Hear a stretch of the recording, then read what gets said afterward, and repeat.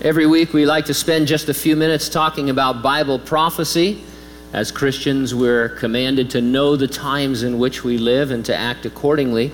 The Apostle Paul said that a reason for right living is that you know how late it is, talking about the end times. And he said to wake up, to come out of any spiritual slumber because of the things that we see happening. The nation of Israel and the Jewish people have fulfilled prophecy by regathering as a nation in their ancient promised land. Of the many yet to be fulfilled prophecies regarding Israel, we know that there will be a third temple built on the Temple Mount. We can't say for certain when it will be built, but we know that it will be there during the future 7-year Great Tribulation. We know it because Daniel spoke of events that would occur in it, and Jesus quoted Daniel verifying his words. You therefore expect to see things in the news pertaining to a third temple, and you do. Have you ever heard of the Copper Scroll? Copper Scroll is one of the Dead Sea Scrolls. The other scrolls are written on parchment or papyrus, but this scroll is written on copper. Unlike the others, it's not literary, but it's a list of 64 places where various items of gold and silver are buried or hidden. Many archaeologists believe the Copper Scroll is an inventory from the Second Temple. In addition to gold and silver, temple vessels and priestly vestments are listed. No archaeologist has ever really succeeded in deciphering the directions contained in the Copper Scroll and finding the treasure. That is, maybe until now, because BreakingIsraelNews.com posted a story titled, "Oklahoma Noahide on the Trail of a Temple of Gold." That's a lot of information. A Noahide is a person who obeys the 7 laws given to Noah after the flood. It's a non-Jew who obeys these 7 laws. A fair system of justice in society, prohibits idolatry, blasphemy, murder, adultery, and incest, robbery, and the eating of flesh taken from a living animal. And so that person is a Noahide.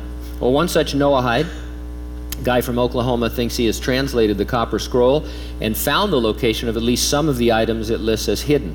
His name is Jim Barfield, and he says, "I want to return the temple artifacts to the Jewish people. It's time." Here's an excerpt from the article. In 2013, Barfield was in New York, where he was introduced to Moshe Feiglin, who at the time was a Likud member of the Knesset. Feiglin was a strong advocate for the temple and became enthused when he heard Barfield's story, even offering to accompany him on a tour of some sites. A few weeks later, the two were wandering around a site. They visited 5 spots that Barfield felt were most likely repositories for treasure. He used his metal detector, and 1 hour later, Barfield ran the data through his computer. Every spot was a hit, and one locus especially so. It showed up on the metal detector like Fort Knox, they said. Now, digging at these sites is prohibited for now, like a lot of things in Israel. There's just no way to do it. It's prohibited, so he can't verify it. But the article lists his efforts and finds, and then comments, if Barfield is successful, it will bring the third temple much closer.